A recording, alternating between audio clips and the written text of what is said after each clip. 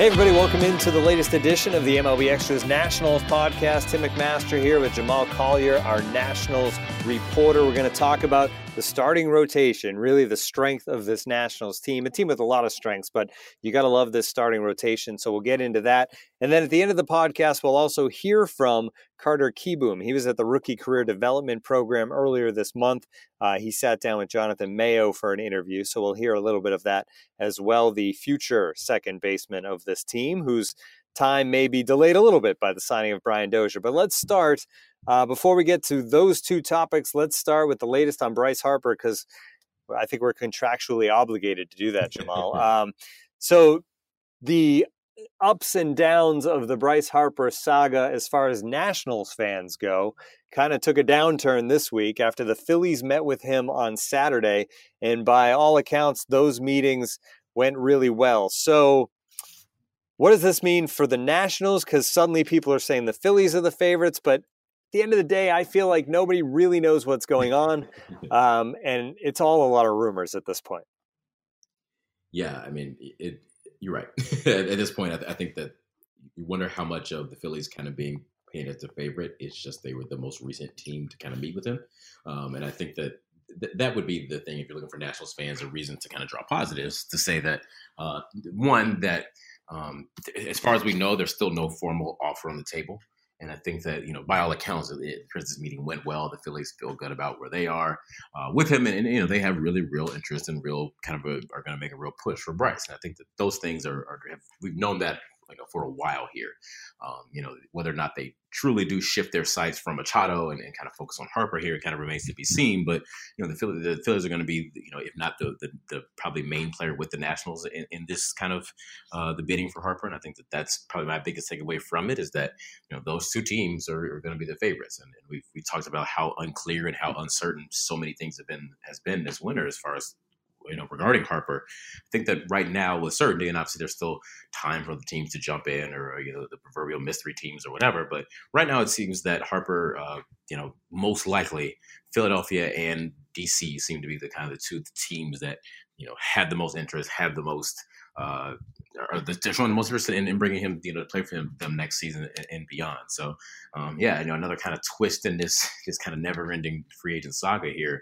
And it just, I've been thinking a lot about whether or not what Bryce Harper in a Phillies uniform looks like. And think about him hitting in that ballpark and him playing in front of those fans. And, I'm just kind of curious to see, obviously, the guy who would be in the division playing against the Nationals quite a bit, the rest of his career, just whether or not that is, it's kind of just weird to picture that. I think that's kind of where I'm at, just thinking about what that may actually look like. But another twist here that it seems like now the Phillies are the kind of the most likely, or at least the favorite destination for Bryce Harper right now, if you had to kind of handicap it today. Yeah, and this winding road doesn't seem like the end is necessarily in sight yet either. Do you think this is going to be a situation where it just feels like it's drawing out, and then suddenly it's over? Or do you think there's actually going to be constructive rumors that kind of let us know that this is building to a close? I'm not sure. I wish I had an answer. And I think that everybody, and myself included, kind of are wondering that. I mean, it seems still, and I'll say this, that nobody in the Harper camp or nobody in this process expects it to be, they don't seem in a rush still. I mean, even though we are here now a little less than a month before spring training and such, that I think that they still know that they want to make sure they get the offer they want, the deal they want, and make sure that Harper lands in a spot that he wants. And I would be surprised, even though the clock is somewhat ticking for spring training, if they change their tenor on that a lot. If Boras and Harper and company are motivated to do something quickly until they get the deal that they want or where they believe is the best deal. So, that means if the Nationals if they get an offer from the Phillies, I expect them somewhat to kind of take that back to the Nats and say, all right, what can you do with this? And then maybe, if there are other teams involved, the White Sox or maybe whatever, kind of a team flying under the radar, potentially that they still can kind of match, give a chance for those teams to match or to kind of present their best offer before they kind of sign one of them. So I still just think that they know what they want, and I don't think that Harper and Boras and company don't seem like they're panicking to make a decision that soon. So that's all to say. This thing could end relatively quickly because we know how quickly things can move in free agency and in the offseason. But I still feel like these two sides, and especially the Harper and company, they're going to wait till they get the deal that they want, and they're kind of inclined to do that. Pitchers and catchers report in less than a month, so it has to end eventually. And you would think free agents of that caliber, Harper and Machado as well, they're going to sign before spring training. I would think. We'll see. We certainly will see. We saw JD Martinez and such last year that those guys signed too. And I think, I think everybody kind of hopes that this thing get wrapped up in the next month. I'm sure the Nats would like to know more concretely what their team is going to look like and maybe what other kind of things they have to do. Throughout before they get to West Palm Beach. But at this point, I've started to reserve myself that there is a chance that this thing could kind of drag on a little bit longer, just because, again, these guys might just be waiting for the exact offer, the exact kind of perfect scenario that they want, and don't seem inclined to rush on it right now. So, I hope, Tim, I know we've talked about it, a lot here on this podcast about exactly what's going to happen with Harper and his future, and we hope that somewhere soon here we're kind of getting toward an end. I'm impressed by the patience on all sides because I don't know if I'd be able to do it and stay calm through this whole saga. But I certainly wouldn't. I'm barely staying calm right now. Trust me. But Boras is the master. That is certainly the case. All right, let's move on to the starting rotation. And I guess my first question for you is this the best starting rotation in baseball? I'm inclined to say no. Okay. And I think it has a case to be one of the best in the National League. I mean, I think that, I'm just off the top of my head, the Astros pitching staff obviously was so good. And they lost some guys. Keuchel and Morton will be gone. But, they've been just so good for so long. And I think their top is still as good as what the Nationals can be. The Indians, we keep talking about whether or not they'll trade somebody, but right now they haven't. I think that rotation is still as good. I think, what I'm talking about is kind of semantics here. They're one of the maybe 3 or 4 best, and I think they have a chance to be in that conversation. I think that is what the Nationals wanted. The starting pitching staff, as I've said a couple of times before, is it's what their backbone is. It's what they want to build this team and how they want the foundation of this team to be, to go through the starting pitching staff.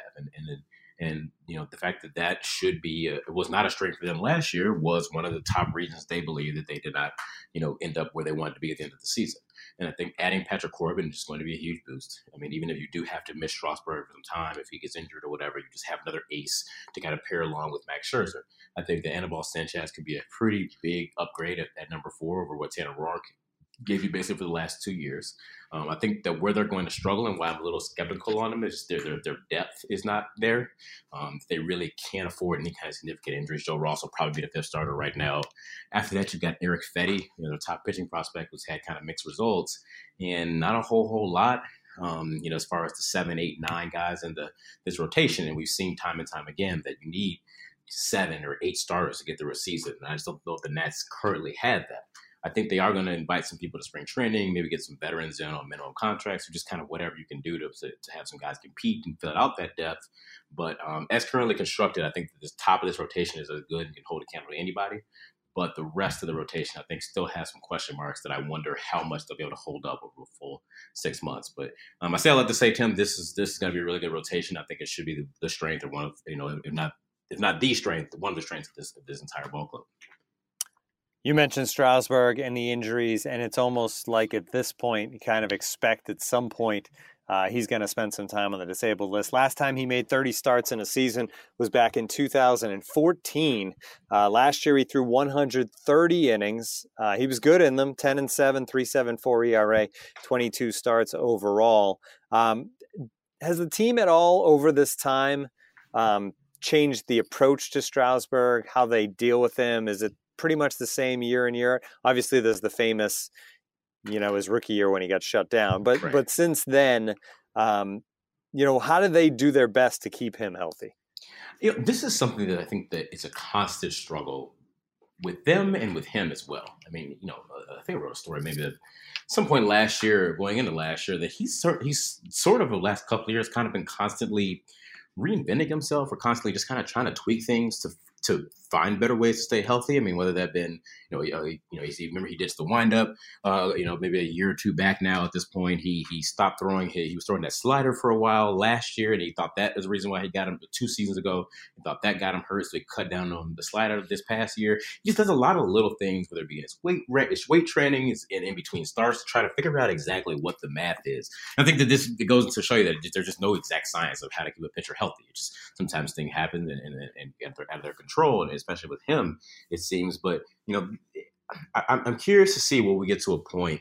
I always think about the Dodgers, or think about a team like that for a pitcher like Rich Hill, and it's here a little bit different, and obviously a huge age difference than what Strasburg was. But the Dodgers don't really expect Rich Hill to make 35 starts next year.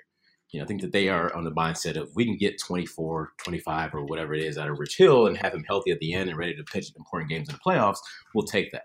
I think the Nationals are slowly getting to that point with Strasburg where, he may have to spend a month on the DL. He may have to spend a couple of weeks, whatever it is, to kind of make sure you get him right or reset at the middle of the season. But if we can get this guy on the mound for 20-some starts, and we can get him healthy at the end, and we can see what he did in the playoffs when he's healthy and kind of on a roll, back in 2017, I think that's what they want to live for. Is just make sure they get the most out of Strasburg's innings. If that's not going to be 220 innings, I think that's fine. I think it can be 160 or whatever it might be. But we want to make sure that those innings are being utilized in the right way. And also that he's healthy down the stretch and into the playoffs when we're playing our most important games, because we've seen time and time again, when he's on the mound, he can be one of, if not the best pitcher in the National League. And I think that they're just trying to figure out how best do we make sure he gets through the entire season and get him to September and October, so he can kind of be excelling at the kind of the peak of his powers. You do like to have some guys that can go to that magical 200 inning mark, and you have Max Scherzer, who threw 220 and 2/3 last year, 300 strikeouts in that stretch, and Patrick Corbin hit 200 on the dot last year. So you do have a couple of guys who can be those inning eaters and dominant as well. It doesn't seem like Max Scherzer has shown really any signs of even slowing down at this point, Jamal. You'd think at some point maybe the strikeout numbers come down and he has to kind of pitch in different ways, but he's still the same dominant guy. Yeah, I mean, it's somewhat remarkable. I mean, every year he comes out and he talks about the way he's going to get better. It's one of the things that I'll probably tackle before spring training, and definitely once we get to West Palm Beach, is how Max plans to get better again this next year. And it's a challenge that is somewhat it's just kind of fascinating to watch this kind of guy at the top of his game really not be satisfied and go and look at his arsenal and look at his year and the way he pitches and says, all right, how can I improve? And it's just, just to be a fly on the wall, or just even to talk to him about that process and see what ways is he trying to get even better than he was the year before. And by some measures, he's continued to do that. Reaching 300 strikeouts for the first time last year, I think, was huge. I mean, coming off the 2 Cy Youngs the years before that, I think it is somewhat remarkable. And I think that, when you think about this team, eventually Father Time is undefeated and going to catch up to him, you would think. But, as long as Max is pitching at the level that he is, and if that continues for another year or two or whatever it may be, the Nats really want to make sure they take advantage of that. And that's why I think, again, the starting staff and why they put so much into the starting rotation is that they said, okay, we've got, possibly the best pitcher in the National League, or one of, and a guy who just kind of consistently is putting up these Hall of Fame, style numbers here year in and year out. What can we do to make sure we don't waste that and make sure we kind of get the best out of him and utilize him in the best way? It's just kind of remarkable to watch just how good Max has been and how steady he's been and how much he still is kind of not satisfied with that and trying to find ways to even take his game to another level. I think that, what Max Scherzer is going to do is kind of one of the top things on my list for next year of why, what, as far as being excited for this next Nats season. You mentioned the question marks down the bottom of this rotation. Yeah. Joe Ross made just 3 starts last year, all in September, coming back from the injury, 0-2 and ERA just over 5. And then Erick Fedde is interesting to me because this is a guy who is considered a pretty good prospect.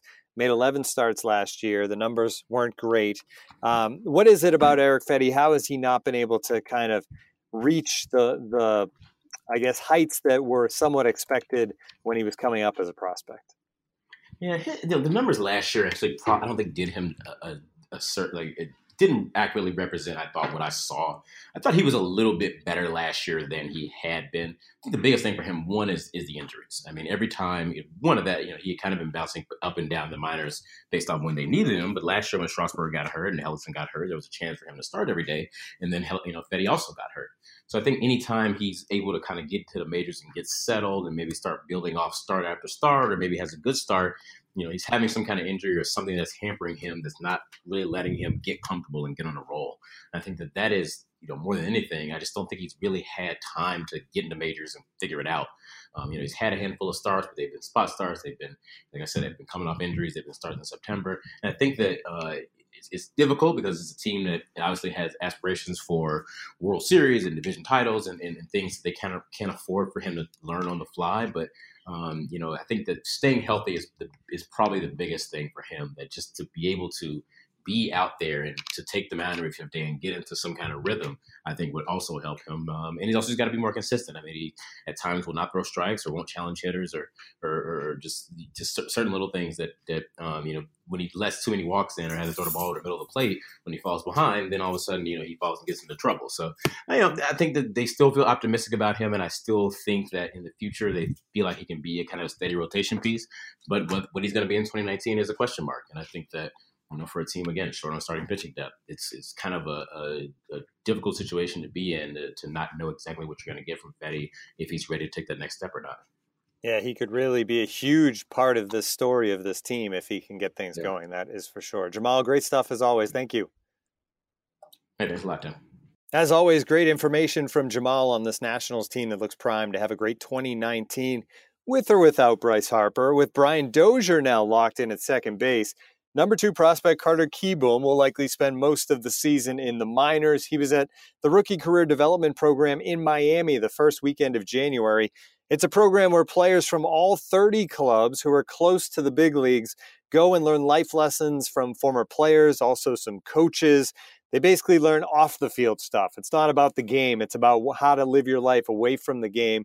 That is how to be on social media, how to stay out of trouble, how to be around the clubhouse with the veteran players and the clubhouse attendants, all those little things that you probably don't think of much on your way up, but they are important things. Jonathan Mayo of MLB Pipeline was down there at the RCDP. He sat down with Carter. Let's listen to some of that interview. I think it's, at the end of the day, we're here to kind of learn how to be a professional, and there's not one way to do it. There's a lot of ways to do it, and I think that's what we've been told here is that be who you are, and there's no one way to really go about it.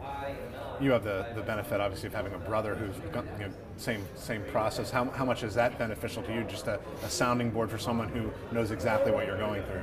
It's huge. I mean, we talk about what professionals are like and what the big leaguers are like, and I've been fortunate enough to basically live with one and work out with one every single day. And I know he is a professional, and he's a professional at what he does, and he's a great person I can role model myself after and watch what he does, and to have him is huge. I mean, at the end of the day.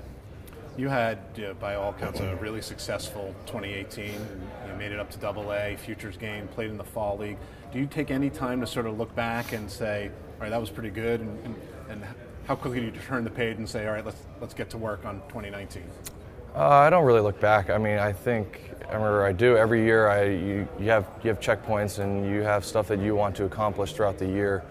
And if I look back briefly, I accomplished a lot of the things I wanted to accomplish, and biggest one was always just stay healthy and be on the field as much as you can.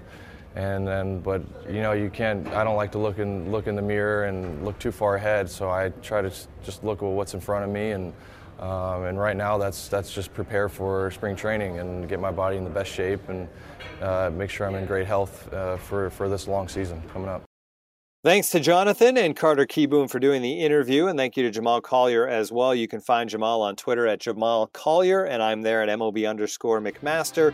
This podcast, all of our MLB Extras Club podcasts, can be found at MLB.com/podcast. We're also on Apple Podcasts and Google Play as well. That'll do it for this edition of our Nationals pod. Thank you for listening.